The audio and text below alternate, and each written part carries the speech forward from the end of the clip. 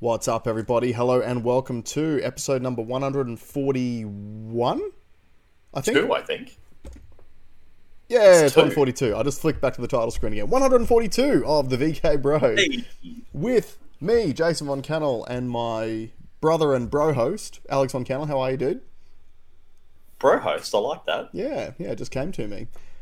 We got so much to talk about this week. Like, there's been so much happening during the week, so we're going to probably be touching on a whole bunch of different stories. Like, you know, there's obviously there's something I want to speak about quickly with the Pentagon document leaks. Dan Andrews gets accused of grey, well, not even accused, confirmed grey corruption again from IBAC. We've got the Fox News court case. We've got the RBA potentially having their rate-setting powers removed from them. We've got the World Health Organization trying to do their pandemic treaty again. We've got Facebook participating in more censorship that's not COVID-related again. Like, there's so much going on. So I'm going to let you start the ball off, Alex. Where do you want to start this week? We're going to start with none of those subjects. Nice. We're going to start with curveball. The SEC. The SEC. You down with SEC? Garrett. Hey? You down with SEC? Yeah, you know me. So this week, the SEC got put in front of some chair. I don't know if it was Senate or Congress. I think it was Senate. And has been absolutely smashed, which was I found weird. I like, it was not what I was expecting. I got a couple of clips that I wanted to show just to kind of think. So the SEC Security Exchange Commission, I've spoken about here before. He's been on this real attack against cryptocurrency recently. Was also sitting in the chair when all these banks fell over, right? Yeah. So how convenient. I've got a couple of clips that I want to show. So this one says, this entire opening exchange from Representative Patrick McHenry, the chair, Gensler, is worth watching in full. I asked you this in private. You should not be surprised. That's it says, is Ether a security or not? It's a very simple question. Ether is one of the most popular digital assets and powers the Ethereum blockchain. Back in 2018, then SEC Corporation Finance Director Bill Hinman stated that he believed Ether was not a security. Last month, CFTC Chair Benham expressed his view that Ether is a commodity. The State Attorney General of New York asserted in a court filing last month that Ether is a security. Clearly, an asset cannot be both a commodity and a security. Do you agree? The guy on the screen now for video watchers, this is the swine himself, Gary Gensler. He sucks. Actually, all securities are commodity under the Commodity and Exchange Act. It's that we are excluded commodities. But I would agree that a security cannot be also an excluded commodity and an included commodity. I'm sorry, Chair, just to talk about the Commodity Exchange Act more precisely.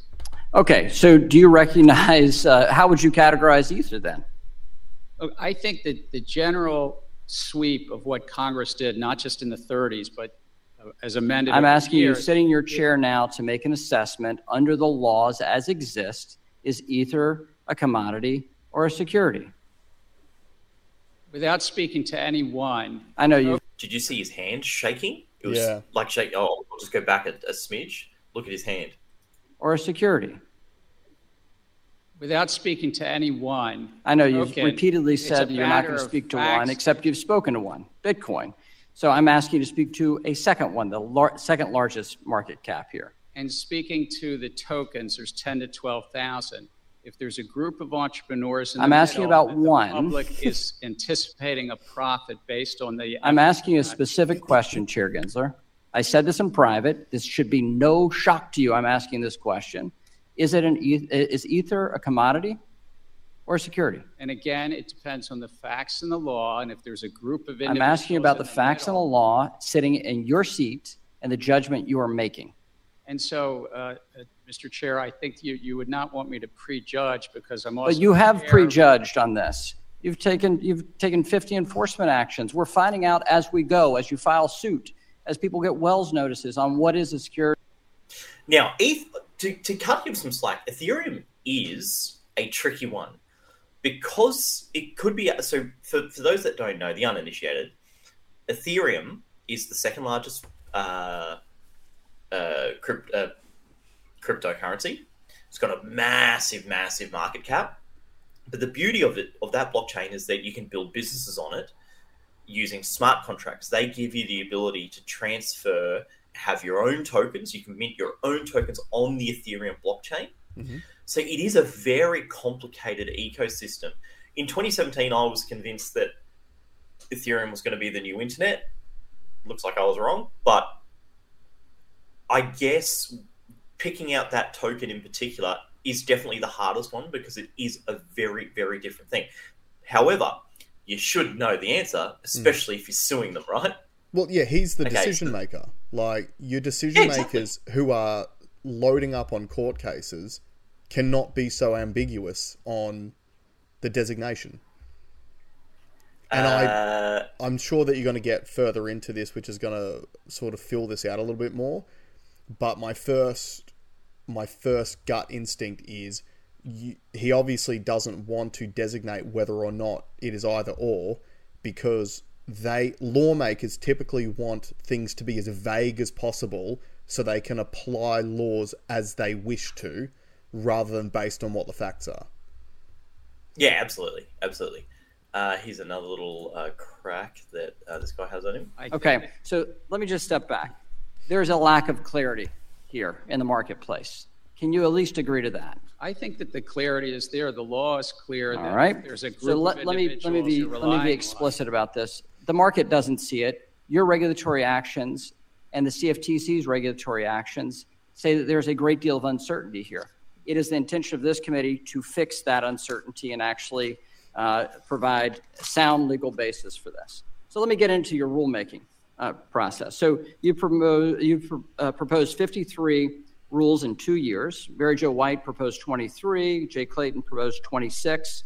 At the same time, your agency has consistently provided less comment period than either of your predecessors. Just as one example, when the SEC made significant changes to the U.S. equity markets in 2005 for regulation NMS, the Commission broadly solicited public feedback, held numerous roundtables, issued white papers and concept releases. Fast forward to today, you've proposed 4 equity market structure proposals that would impact millions of retail investors, and you provided a mere 60 days of comments on 1,600 pages of regulations. So let me ask you this. Do shorter comment periods and less public interaction improve rulemaking? We actually put out the equity market structure rules, had 105 days of comment from the time we voted it out through March 31st. But I think robust public input helps us greatly, and we take comments on our rules. Our average has been about 70 plus days overall. But we also get comments. And I want to get into the cost-benefit analysis, but my time has expired. With that, there's been almost no consultation with industry. Yeah. And there's a way that you can tell. Now, this guy here, just mute your mic if you can. Yeah, sorry, mate.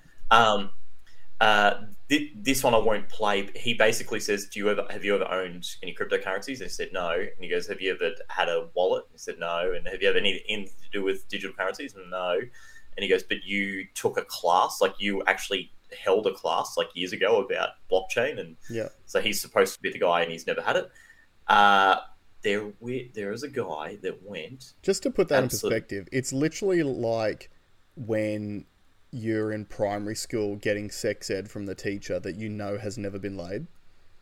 That's the same. Yeah. How much respect do you have for that guy? All right, this guy. The failures are many, but let me cite some of the abuses. You average more than 2 rules proposals a month. You provide inappropriately short comment periods. You have unworkable and unlawful ESG disclosure mandates on the market. You have essentially a Hotel California rule for crypto where you can check in anytime you like, but you can never leave. The failures are many, but let me cite some of the abuses. You average more than 2 rules proposals. Sorry, Yeah, that's I didn't just realize repeated. that. Yeah.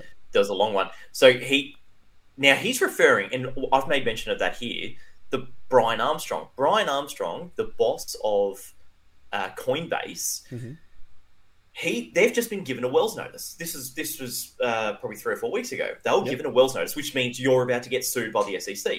Yeah. So he said to Gensler and all these committees, he's like, okay, well, tell us what we did wrong. Oh, no, we'll tell you when we're in court. And he's like, well, tell me now. I'll fix it now. Like, what law have I broken? No, well, you've broken laws, but we can't tell you until court. And he goes, well, hold on. You read our business plan, right? And he's like, well, what do you mean? Well, we're a publicly listed company. So you have to go through the SEC to get listed on the NASDAQ in the United States. Yep. They had done all of that. They had gone through all of it. They'd passed with flying colours. They've been a publicly listed company for 3 years, and now all of a sudden they're breaking the law. And one of the guys pulls them up on it and says, actually, this might be the guy here. Hold on. This is the guy.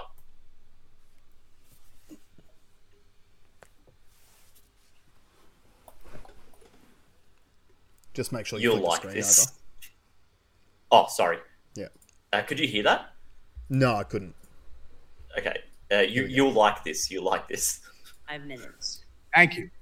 Chair Gensler, I have a lot of questions in a limited amount of time. So if you could keep your answers to either a yes or a no, that will allow us to get through as many as possible, sir. From your perspective, is it more difficult now for the digital asset industry to access financial products and services in the United States than it was, say, 2 years ago?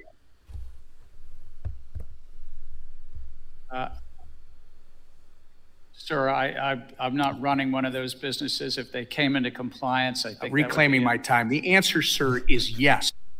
Do you think you and the SEC have had a role to play in that? I think we have a role to protect the American investor and the capital markets and the Reclaiming my time, sir. You have played an obvious.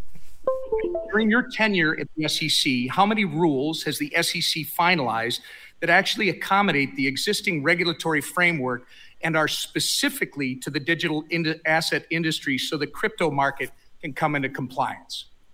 It's our rule books that are on the books for years, so we have not finalized any new rule specifically with regard to crypto. We've proposed things in best execution. We've also... Sir, reclaiming my time. The answer is 0. The SEC levied against digital asset companies during your tenure, sir? I think it's probably 40 or 50. The answer, sir, is about 55. My understanding is that the biggest crypto failure in history is probably FTX at $9 billion. Were you the chairman of the SEC when FTX collapsed? Yes. And how many times did you meet with FTX prior to their collapse? I think my public record shows 2. You met it with FTX at least twice. And arguably, the second biggest crypto failure in history was Terra Luna. Who was the chairman of the SEC when Terra Luna collapsed, sir? We had brought... You were, sir, reclaiming my time. You were. There are 5 members on the commission. Do you believe your speeches and interviews are to serve as the official position of the SEC? I can only speak for myself when I'm speaking. Again, sir, in a statement on the SEC website, you are quoted saying, the Kraken staking as a service enforcement action should make clear to the marketplace that staking as a service providers must register. But again, you haven't provided any rules for how that can be done. I must remind you, your public statements are not regulations. It's not responsible to expect the American people to assume your statements are a substitute for rules. Do you agree with this statement regarding the digital asset industry? The SEC needs additional congressional authorities to prevent transactions, products, and platforms from falling between the regulatory cracks. I think that it's a largely non-compliant field. And sir, again, I asked you to comply with my questions, and I'm asking you if you agree with that quote. And I'm going to tell you, I'm quoting You, from an August 3rd, 2021 article where you, and I believe you told Congressman Hill earlier that you need congressional authority to regulate stablecoins, and stablecoins happen to be a significant percentage of the crypto market. So the question is, when were you telling the truth, to Mr. Hill or to me? You've got to start answering these questions in a more transparent manner, sir. Does it concern you, by the way, that your approach to the industry is actually driving this industry out of the United States? We're trying to drive it to compliance, and if they're not complying with the laws, then they shouldn't be offering their products. Reclaiming my time.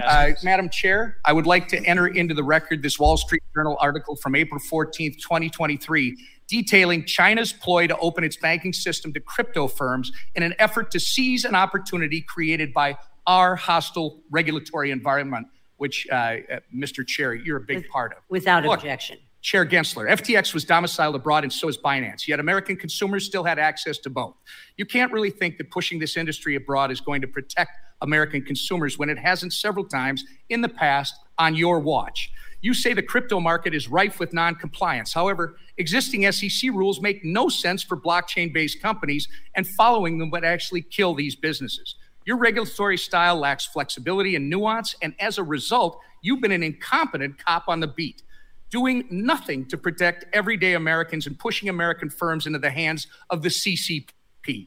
Your intention to work against SEC mission and put American investors in harm's way has been made very apparent, sir. It's been a year and a half since you've appeared before this committee. You need to answer to Congress about the issues that you've had with the SEC staff union, the work environment you've cultivated at the SEC that's led to hemorrhaging of senior staff, the intellectual inconsistency of your regulatory treatment towards Bitcoin spot ETFs, and your politicization of capital formation opportunities through your treatment of certain SPACs. And that's just to name a few. This is my new favorite guy. I love this guy. What's his name? Who's Mr. Emmer? Mr. Emmer. E-M-M-E-R. He rocks. And he nailed it. Hold on, you just froze up a little bit. Yeah, they are Sorry, let me... Oh. There we go. They are trying to push crypto out of the country. Like, it's clear as day. Silverbank, they got rid of the on and off ramps for crypto, and now they're chasing the exchanges. So I don't want to harp on it too much. It's a story I'll keep an eye on. We've got heaps to go on to. Yeah, don't harp on it too much. Gary Gensler sucks. He rocks. All I want to say briefly about this is I think that there are two parts to that particular story, which I'm just seeing mirrored all around the world over and over again. And those two parts are this. Number one, the problem is with an unelected bureaucrat who has far too much control and no accountability to anyone, because I'm assuming this congressional hearing is just like all the, estimates hearings we have over here in Australia, where they get these bureaucrats in front of them, they scorch them, the sound bites sound great, like that was very enjoyable, but nothing's going to happen to him, right? Yeah, that's a big issue. Yeah. And number two, you're absolutely correct, and so was Emma, that they are trying to push cryptocurrency off the cliff. They don't want cryptocurrency around. Or they either don't want it around at all, or they don't want competition for the central bank digital currency that they're planning on bringing in October. Okay? And the reason why... I think it's earlier. I think it's July. Oh, okay, maybe it is. I'd heard it was October, but it could be July. I'm not 100% sure. FedNow's July. Yeah. So that very well could be it. They very well could be trying to push all of these other cryptocurrencies out of the market so that if you do want to use crypto, you've got no choice but to use FedNow. And that I'm seeing in a lot of these stories we're going to be talking about, that is the same sentiment that I'm seeing. What is the government doing? They have identified a freedom of currently available to American citizens, and they're trying to take that away from them. Right? Because that's what crypto is. It's a decentralized system. That's the whole point of crypto. Decentralized. It gives you freedom that you don't have without it, and they're trying to remove that freedom. It's very, very interesting. And without getting too technical, I would cop all of I want regulation in crypto. Yeah. So I want it. But I want it for the real stuff. So, when they say, like, they go, oh, crypto is used for drugs. And I know there's nothing they can do about that because cash is used for drugs also, right? So if you can't ban one because of that. But there are some things in the industry that do need to get rid of. Things like rug pulls. So things like shitcoins, where they literally just post something up. They have a website and they sell these tokens that suck. There should be some form of verification. Yeah. And I reckon the industry can do it. I think if, like Binance, for example, if Binance puts you through a rigorous system, you have to go through a process to get your coin listed. Yep. So it's very rare that they have a shitcoin on there. But I remember in the last bull run, I had people that had never been in crypto texting me and said, oh, have you heard about Pink Dick Coin? Yeah. You can't get it on any exchange, but you go to the website and I've just put $2,000 on it. They reckon it's going to moon. Well, that they do something about the actually damaging stuff, like that stuff. That stuff sucks. But to go and try and attack these companies that are really building, like solving problems in the real world, it looks too much like what you just said, and not what it should be. Yeah, because the issue is, this is a universal problem with regulation, because they do, like, I'm with you. Everything needs some level of regulation, but they seem to regulate the things that negatively impact citizens, and they don't regulate the things which benefit elites. Like you said, rug pulls. Rug pulls benefited elites who were profiting from the rug pulls. Like, look at for example, like we've spoken about the pharmaceutical industries for the last 3 years because of COVID. There's so much regulation in pharmaceutical industries, but all of the regulators are industry funded. That should be regulated against. Like, it should be illegal for you to literally buy favor from a medical regulator, which is exactly what they're doing. Like, lobbying government. Like, the millions of dollars pouring in from pharmaceutical companies to lobby government figures. That should be regulated against. Like, it's like this. The referees on sports fields are not paid for by the coaches of the teams. Yeah, exactly. Exactly right. Right? And that's what these industries are. And the SEC is the same. And they have, like, some of those other speakers had talked about how it is 86% industry funded, and that's a problem. Yeah. And but let's move on. Let's move on to the next. I'm going to use this to segue into something else, but here's the other problem that I'm seeing everywhere around the world. So the problems are with these unelected bureaucrats, right, who have no accountability, and yet they have all the power. And more governments who are elected, who are accountable to the people who elected them in the first place, they're ceding more and more of that power to bureaucracies.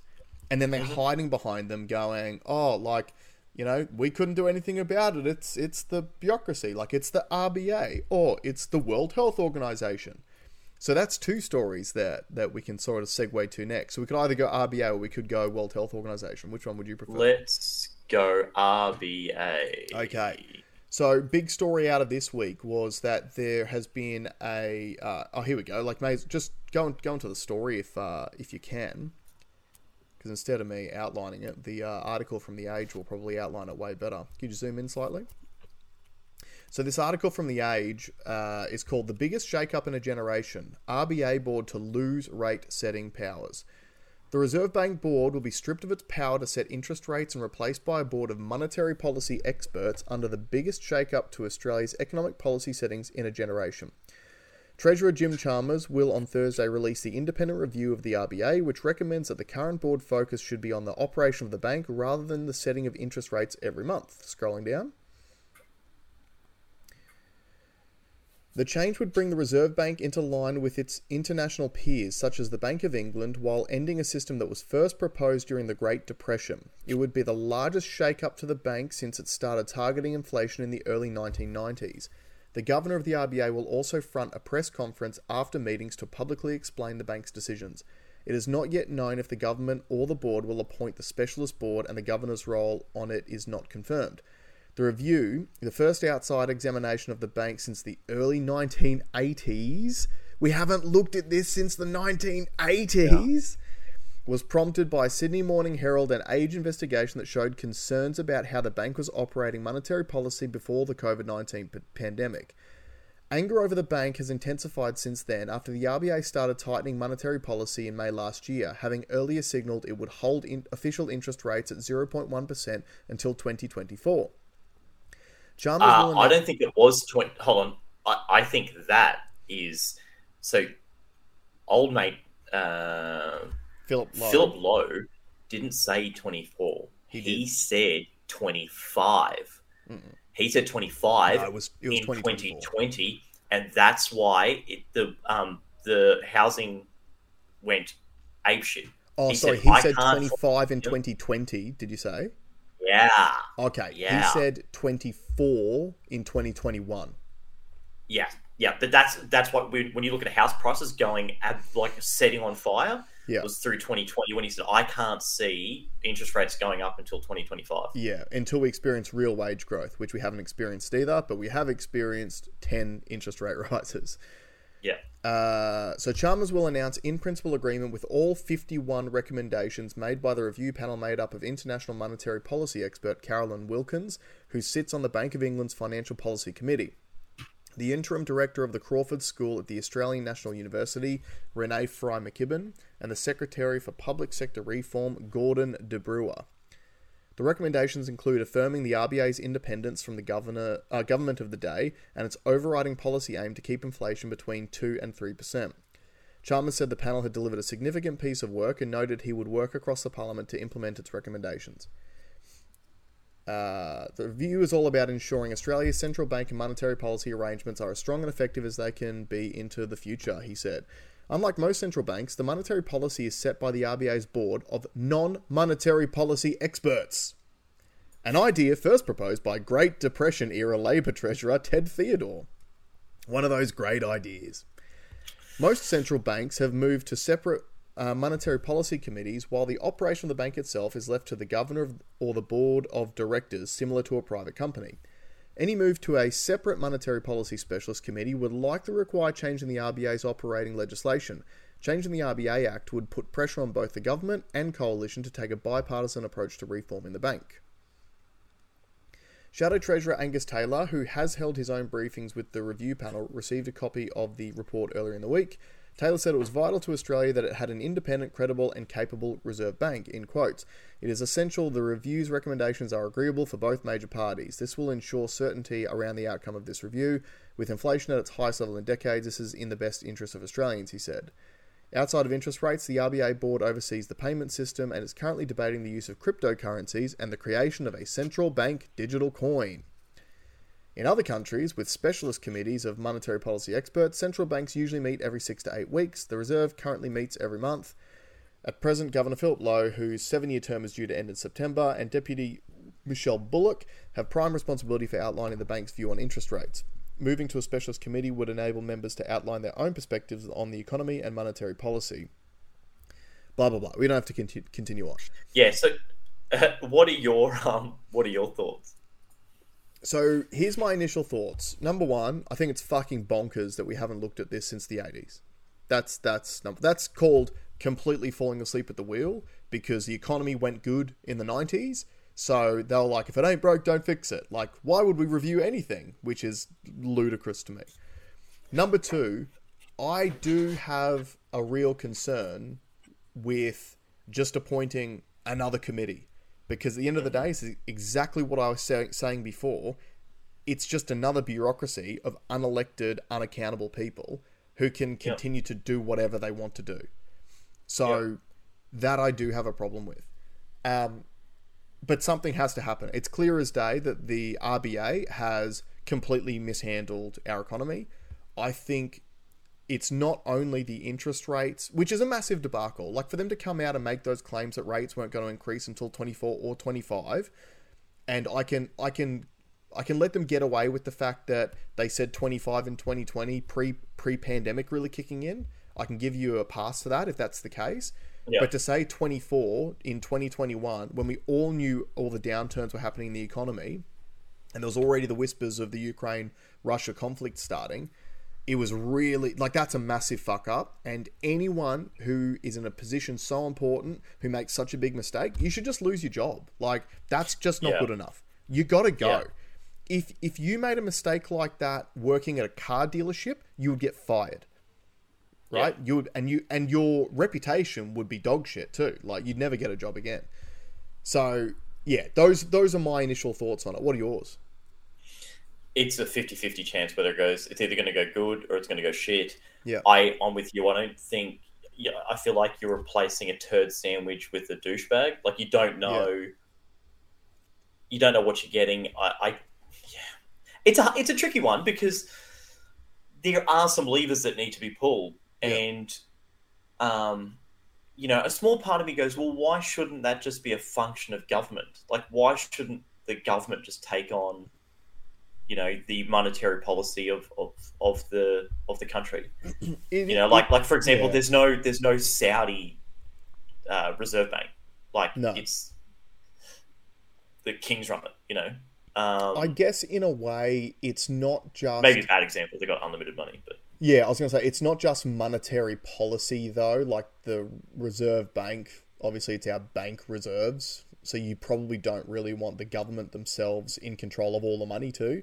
But if it just comes down to setting interest rates, is that what you're mainly referring to? Well, yeah, because that's all they can do in that regard. But there's a lot of on and offshore dealing. There's a lot of skullduggery that happens on global markets as well. Yeah.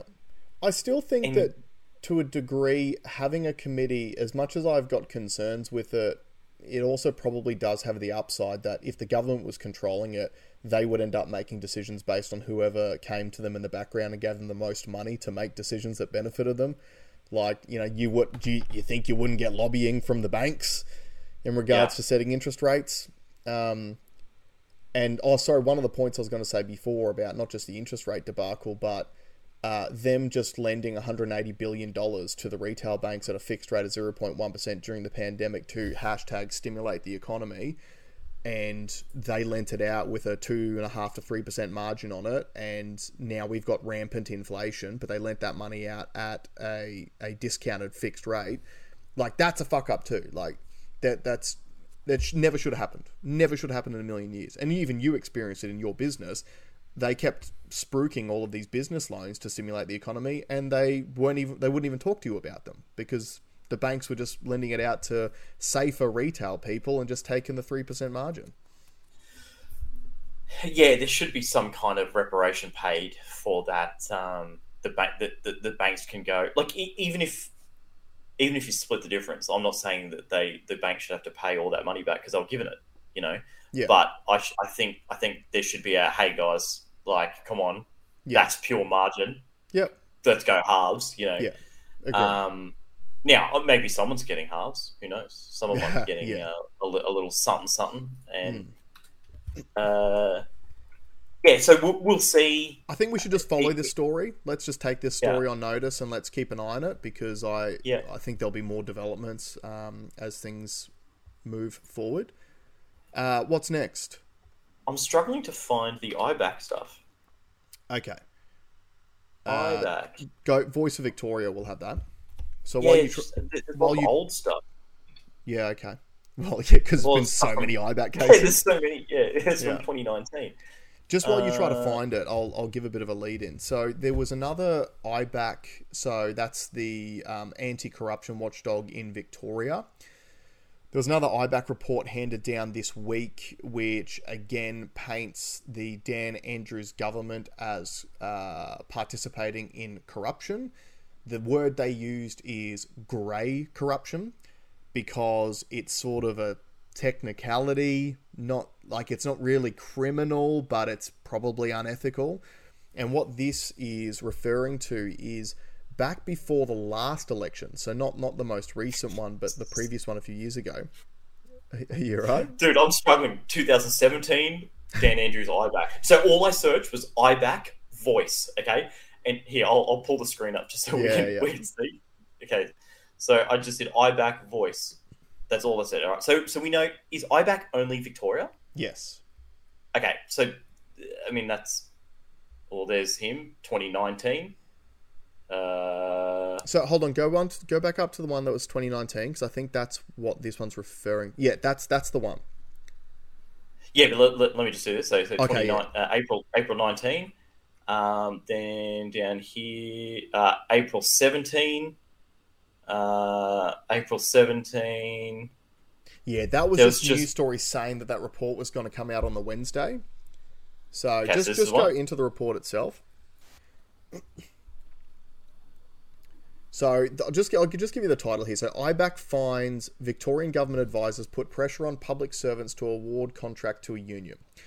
So I'm not going to read this one because I'm just going to give you the gist of it. Essentially, it was just before the previous election, so not the last one, the one before that. And so there's a thing called a caretaker period when you're going into an election. And what that is a period of, I think it's like 2 to 4 weeks just before the election, where essentially government shuts down and they can't make any additional decisions or give any grants or do any things because they don't want to muddy the waters of the election itself. So about a week before that caretaker period started, Dan Andrews and his cabinet, so it wasn't him specifically because it's never linked to him, even though he knows everything but nothing at the same time. His cabinet members had put pressure on a committee to give a grant to a healthcare union of $1.2 million, which was to be put towards a training course. And they put pressure on and they got this deal done the week before that caretaker period began. So that's already unethical. The problem was too, the money was given, the election then happened, and then it turned out that the training that was to be provided was not through an approved provider. So the training itself actually never even took place. So it looks like just a sneaky way to give the healthcare union, and we all know the Labor government and the workers' union connections, but to give them a sneaky $1.2 million to maybe sweeten the deal and get a few extra votes for Danny Andrews. Well, what I found interesting, there's a lot of talk about a bunch of Victorian construction jobs that aren't going to go ahead now. Yeah. Because Victoria is essentially running out of money, right? Yeah. And I remember before the election, the previous state election, remember there was the union, the speech the guy had recorded, and the guy said, guys, you might think he's a fucking dickhead, right? But Dan Andrews has got this job, this job, this job, this job. So don't vote for him, vote for your job. That's right. That's exactly right. And now it looks like some of those jobs are going to go. Yeah. Now, they don't have any money. No, and the thing is too that those projects are being heavily affected by the interest rate rises. Because just like regular people, the amount of debt that Victoria holds, well, the bill on that debt is getting higher and higher every time the rates rise. But you're right. So there was the whole don't vote. I know he's a dickhead, but just like vote for your job. And now they're talking about, well, there was another story, you might even see it on Voice Victoria, about the airport suburban rail link that was like the big project. And Dan Andrews apparently had gone to Anthony Albanese going, oh, hey, can you just delay that money that you're going to give us for like 4 years and try to keep it sort of on the slide? So in other words, the project that was supposed to pay every union worker's bills who just voted for him, they were going to delay it 4 years, because what would happen in 4 years' time? Oh, another election cycle. So then you can use that same promise to buy those same votes again next election cycle. And for half the price, because you spread it across 2 different election cycles. Yeah. Like, Stockholm Syndrome's real, right? Like, oh yeah. How many of these things is it going to take before the Victorian people actually hold this bloke accountable? And they refer to it as a thing called grey corruption. Like, there's actually even a word for it. It's grey corruption. Because the problem with IBAC in Victoria, it's pretty much a toothless tiger in that it cannot do anything unless they can confirm criminal conduct. And obviously, when it comes to public office, the benchmark for criminal conduct is pretty high. So all of this unethical, immoral stuff that he does with Victorian taxpayers' money, like no one would appreciate what he's doing, apart from the people whose pockets he's putting money in. But technically, it's not a crime, so he just gets to skate through every single time. What's the line that he says when IBAC says, "Oh, you've been a dud, you're a thief, you're a liar, you're a cheat, you're a scammer"? What kind of stuff does he say? Yeah, and the latest one was like, it's interesting education. Yeah, like it just Teflon coated. Yeah, and he's unstoppable. The only way you can stop this bloke is to vote him out, and you have to be very careful with doing that too. Victorians, you won't, because you're pussies. Yeah, cucked you love out. It. Absolutely cucked out. Govern me harder, Danny. Yeah. Facebook. Right. So next story. Everyone has heard about the Facebook censorship, and brief story on the podcast side of this. One of the things that I get really frustrated and pissed off about with Facebook is how often they will send me an email going, "Hey, VK bros, want to grow your audience? Just pay $15 to boost your next post and you'll be seen by X amount of people." And it's like, hey, Facebook, the only reason why my posts aren't seen by anyone is because I post about COVID-19 and I'm on your banned list. Like, it's fucked. Anyway, everyone... Well, hold on, just before you gloss over it, just for the people that don't know or don't believe it, there'll be pages that we follow that don't just do like Rona stuff, and they can show that they'll get like 20,000 impressions on a non-COVID thing, and then as soon as I put COVID up, 9. And these people have like hundreds of thousands of followers, and they'll get like 9 impressions. Now, we know for a fact from the Twitter files, we know for a fact that there was government agencies talking to, like, they had a back door or front, or walk through the front door, and had policies change, and it's very easy to skim. I mean, we ran a demonstration here. Like, we played a trick, and actually, who was the Discernible did a great one. Yeah. Where they put the COVID thing that they wanted, but they put Black Lives Matter, get vaccinated. They put all these things on it, and it got shown to a whole bunch of people. So it is a real thing, and it sucks. And to be fair to people who don't really believe it, I wouldn't have believed it either if we didn't start this podcast during COVID, because we have experienced it, and that might sound like an excuse or whatever, because, you know, it might sound like sour grapes that our channel hasn't grown very fast and whatever, but the reality is we just don't get any exposure. And it's not because people don't enjoy the content. We had lots of people interact with the content, and then they just stop seeing it. Like, there was a friend of mine who watches every week. Who was watching every week up until when we switched to Rumble. And because we weren't popping up in her YouTube subscriptions, she sort of dropped off. And it was literally because, like, she used to like every single Facebook post, but then Facebook just stopped showing her the episode posts every week, so she never got the Rumble link, so stopped watching. Like, it's a real thing. So, and yeah, a lot of people thought it was mainly to do with COVID, but what came out interestingly this week, and this was reported by Michael Schellenberger, who was one of the reporters who did one of the episodes of the Twitter files. But Facebook has moved its fact-checking and censorship into the censoring of Pulitzer Prize-winning Seymour Hersh's story about America destroying the Nord Stream 2 pipeline. Now, I'm just going to... So, I'll lay it out the way that he has tweeted about it. So it says, breaking. Facebook has changed its censorship of Seymour Hersh's article. Oh, sorry. This is the update to it. So, in response to Schellenberger's original article, Facebook... So, this originally used to say false information. And if you clicked on it, it would send you to a Norwegian fact-check page called, like, FactSick, I think it was, which in Norwegian explained why the Seymour Hersh's article was wrong. But the author of the fact-sicked article was affiliated with Norwegian government media. So it was pretty ridiculous. But yeah, since then, obviously, they have actually slightly updated it to have partly false information checked by independent fact checkers. So what is interesting about this? This shows you clear as day that Facebook's censorship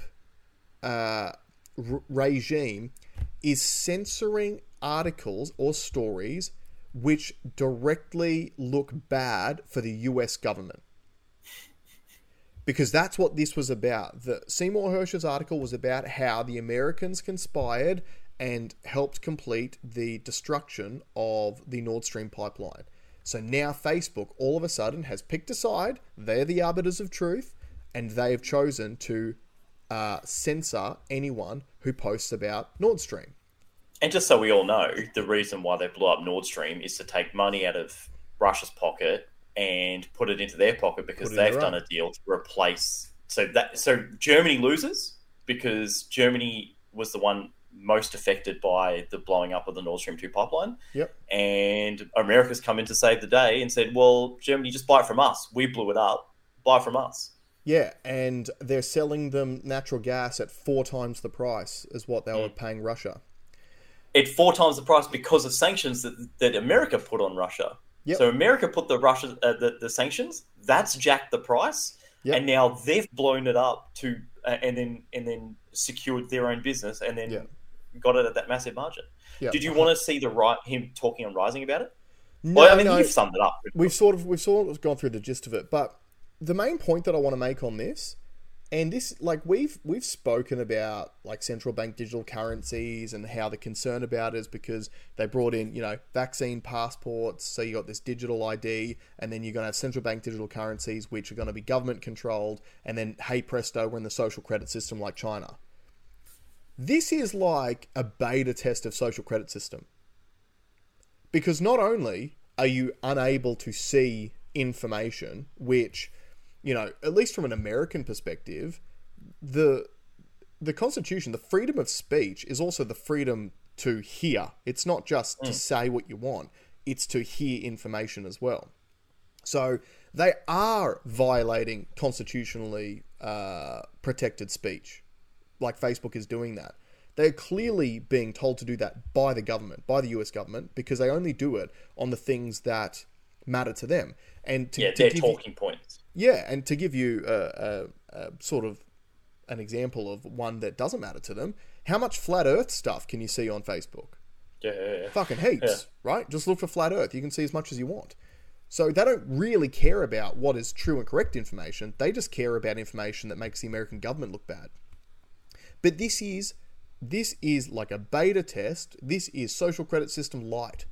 Because not only can you not see the information, which means the majority won't think that information because they've never been exposed to it, but it also means pages like ours, for example, we have to think twice about sharing any information in regards to this because you're going to get shitlisted and then you lose your reach. So that is social credit system because you get punished for sharing information they don't want you to share.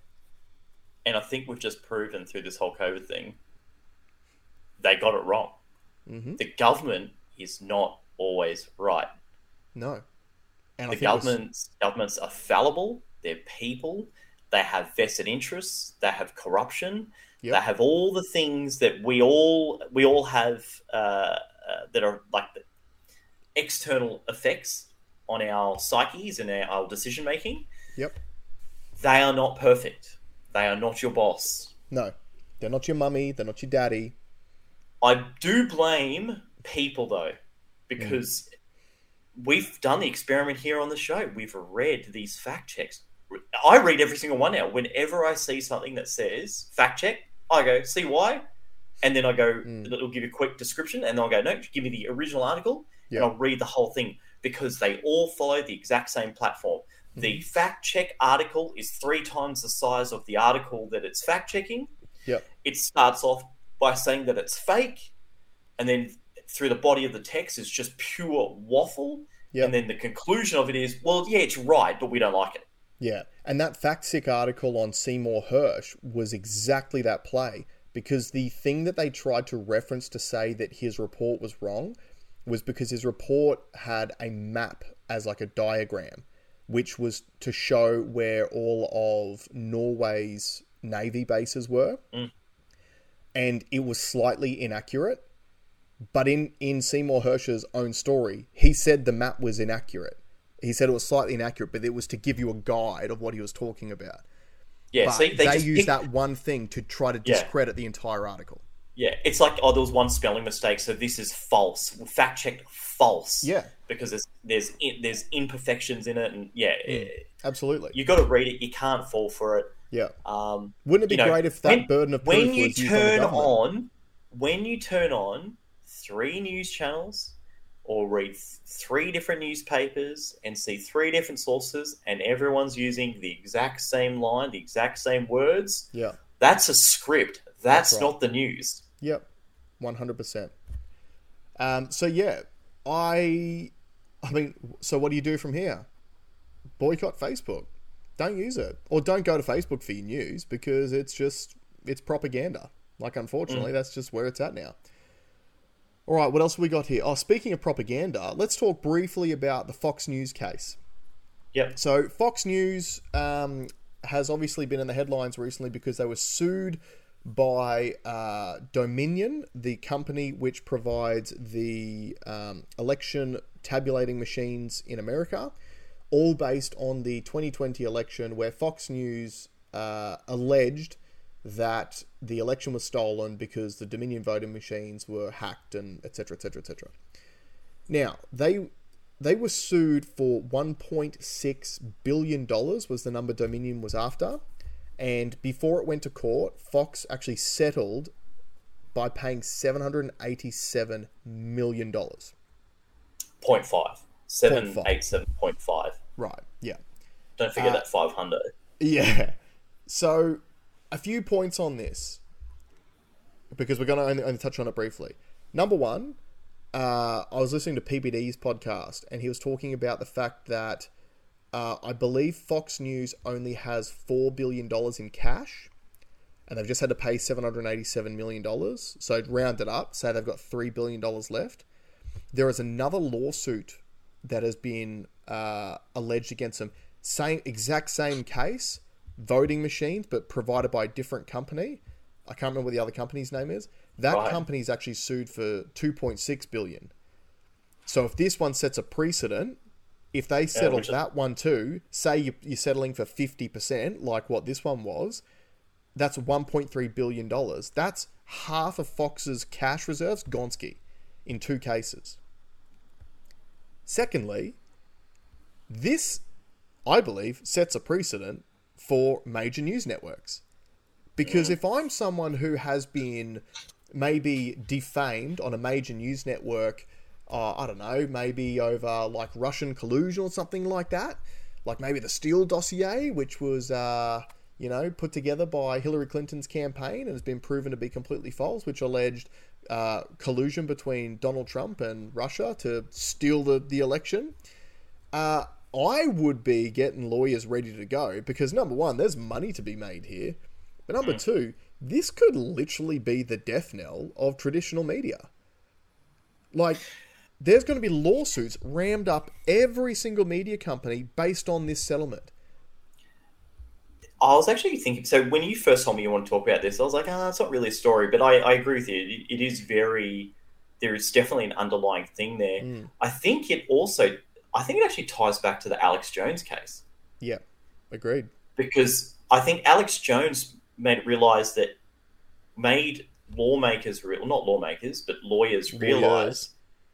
there's so much money to be made. But hold on, I'm trying to form the idea in my brain. Alex Jones made a career out of the particular case, right? So it could be argued that he made heaps and heaps of money talking about the thing that he alleged to do wrong later. Yeah. Okay. He has to pay $1 billion, right? Somehow he has to pay more than what Fox News does, which is wild. Wild. Now, Fox News goes and did the same thing. They went and made money on a story that is alleged to be fake. Yep. or inaccurate, and they've now had to pay. It could go your way where now all those things, any fake news now, and I'm talking real fake news, not alleged fake news. I'm talking about real narratives that are built. Yeah. That these could all be litigated against, and which literally takes away the need. Like these companies can't operate without those stories. That's right. The business model is gone. Yeah. And that's why I brought it up, because I don't sorry, hold on. So it's either that way, or it's purely attacks on the right wing, because you've got Alex Jones to be as right as you get, as far right as you can get. Mm-hmm. You've got Fox, who's just left of that of Alex Jones. Yeah. Is it an attack whilst you've got the Democrats in power? Is it them pushing that action on that side? Look, I definitely think there is an element of that, because it's based on all the decisions the Democrats have been making in the last 6 months. It's clear as day. They're shit scared of Donald Trump running against them in 2024. They're doing anything they can to prevent that from happening. And obviously, Fox News, like, when it comes to American media, Fox News is the biggest and has the largest viewership out of all the news networks, and they are right-wing. MSNBC, CNN, I guess you could say they probably carve up the Democratic viewer base a little bit. So that's why Fox News gets the most viewers. So if you can apply a chilling effect to Fox News, because, you know, you would know full well, unfortunately, Donald Trump, with the whole stolen election, even if it happens, he needs to get over it, right? That's not a winning strategy to talk about that anymore. But you know that he can't get over it because he hasn't won this thing yet, and he is a winner. So he'll keep flogging his horse. But it also means that Fox News can't cover any of that. Correct. So it's the chilling effect, right? They need to think twice, because if you're correct and it is the Democratic government element to it, they're going to be going over everything Fox News broadcasts with a fine-tooth comb to see if there's another opportunity.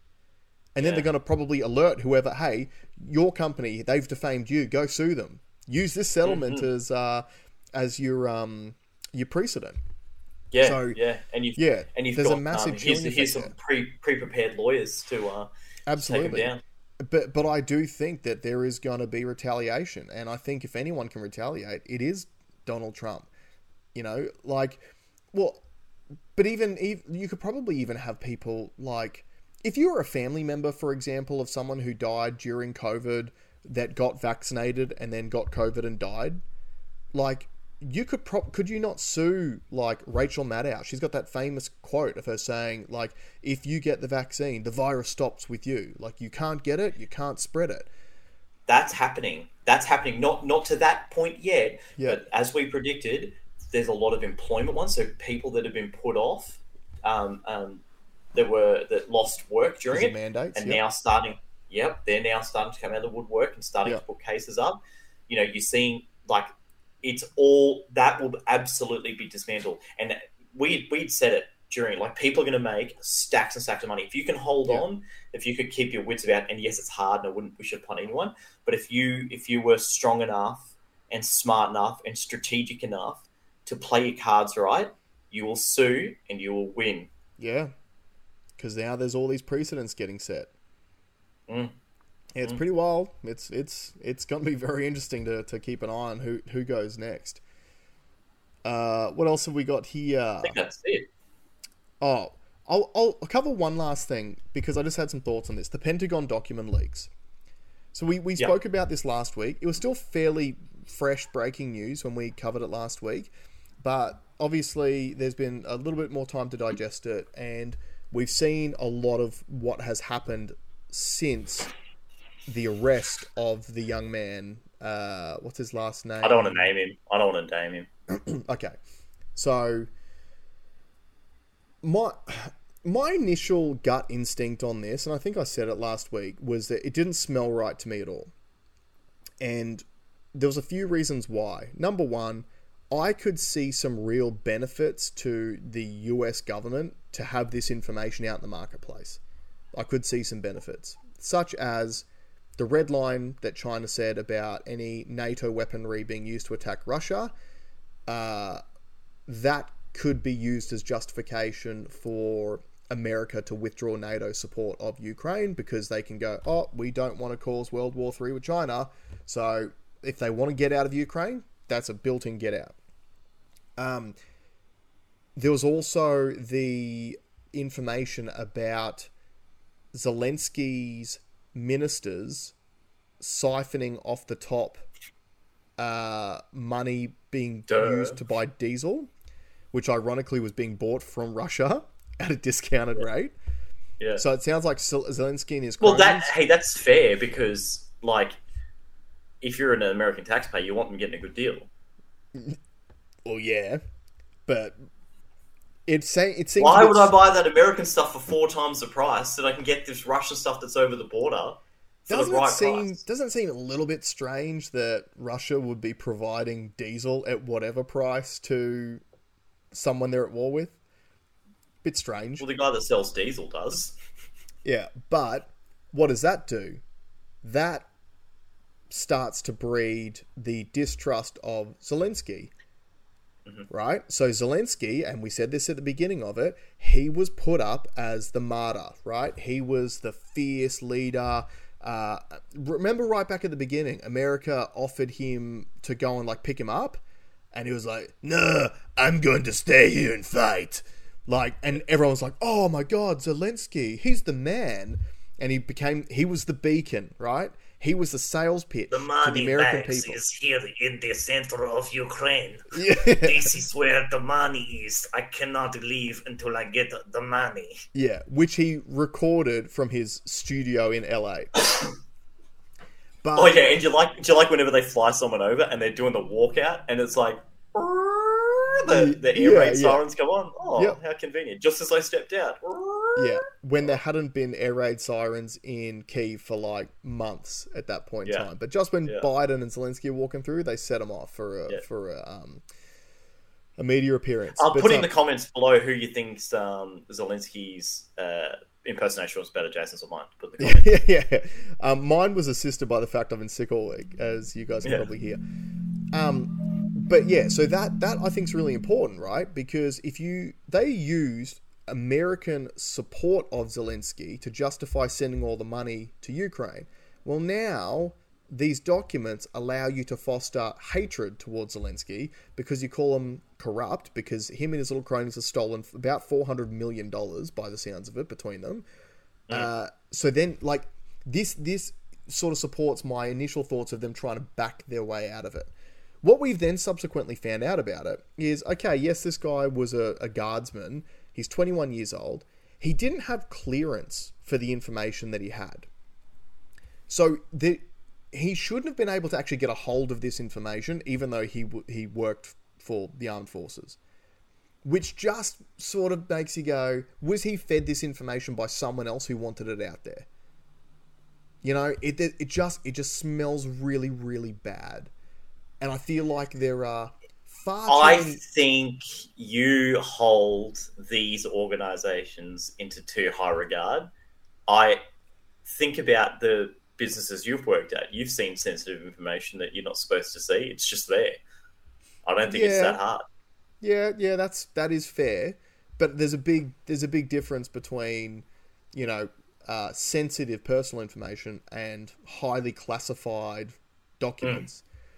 I just can't believe that no one's talking about the content of the documents and they're just talking about this kid. Well, that's the next thing I was going to get to. If you wanted any indication of whose side the media is on, look at how the reporting came down. All they spoke about was how did this young kid get a hold of these documents, and how can we prevent that from happening again, and how can we catch people who are leaking these documents, even though they are documents that should be on public record. Like, it was information there that we should know about as the taxpayers funding this war. It also showed that the US does have soldiers on the ground in the conflict, which the administration has been saying they're not. So they are already at war. The thing that got me is the Russian death number that was so wildly wrong. Yeah. Like, what what we've been told. Because it's funny, in the street, when people talk about it, everyone says, oh, Russia had no idea what they were getting themselves into. Yeah. Ukrainians are so good, and like they thought they were going to walk all on top of them, and they've just been decimated. Yeah. It's like, okay, so what we quoted, 250,000 dead Russians. Yeah. And what is it? 16,000? It's like 16,000. Yeah. Yeah. Complete, like, different stratosphere. Yeah. So it's just been lied to again. It's just a narrative. Yeah. Or again, this document could be a lie. look, it absolutely could. But the question is, let's say the document's a lie. What's the benefit of the lie? Well, it's probably everything I just outlined. Yeah. To me, the benefit of lying about those documents is the US trying to get an exit strategy from Ukraine because the money's already been made, the rebuilding contracts have already been signed with BlackRock and all those big hedge funds, and now they want to pivot to Taiwan and China. Yeah. So they need to get out, and this is a pretty good way of doing it. But yeah, it just I feel for this kid. I really, really do, because I reckon he's been set up. What's that, He'll sorry? be put in a box. He'll be put in a box for the rest of his life. Yeah, well, I mean, look at Julian Assange. Now, sorry, that was another point that I was thinking about during the week too. Julian Assange is still in a box. They've been chasing Assange for 2 decades now. Yeah. All he did was publish the information that he was given. Every media outlet has published some of the documents that this kid leaked. Why aren't they all in prison? I mean, it's that same question. And we said that Albo should step in. Albo should get him out. He's an Australian citizen. Get him out. Yeah. Get him out. He's a publisher. Get him out. But actually, with what's just happened to Fox, maybe there can be further litigation against these. Maybe the government doesn't like the media anymore. But who's going to litigate? No, the government will always like the media because the government needs their propaganda arm, right? The government's never going to sue them. Haven't we learnt that, like, Murdoch Press is nowhere near as powerful in Australia as what it has been? All their Labor bashing, still got Labor in government. Yeah, is there a changing of the guard? Look, maybe. I don't know. You might be right, but it also begs the question as to whether or not, Murdoch's been paid off to just be the controlled opposition. Because they knew that wasn't effective for, the last 3 to 4 years at least. They've known that it's not effective, and they just kept flogging the same horse. So if you know your strategy is not effective, you've got to change it. If you don't change it, there's usually a reason behind it. Either you're grossly incompetent, which I don't really expect Rupert Murdoch to be grossly incompetent, or there's a reason for you not to change your strategy because it's actually working. Who knows? Could be. Yeah. Anyway, let's leave it there, guys, on that note. Thank you very much for joining us. Keep your eyes peeled and your ears to the ground because there is a shitload going on. And we'll see you next week. Peel a couple layers back. See ya. See ya.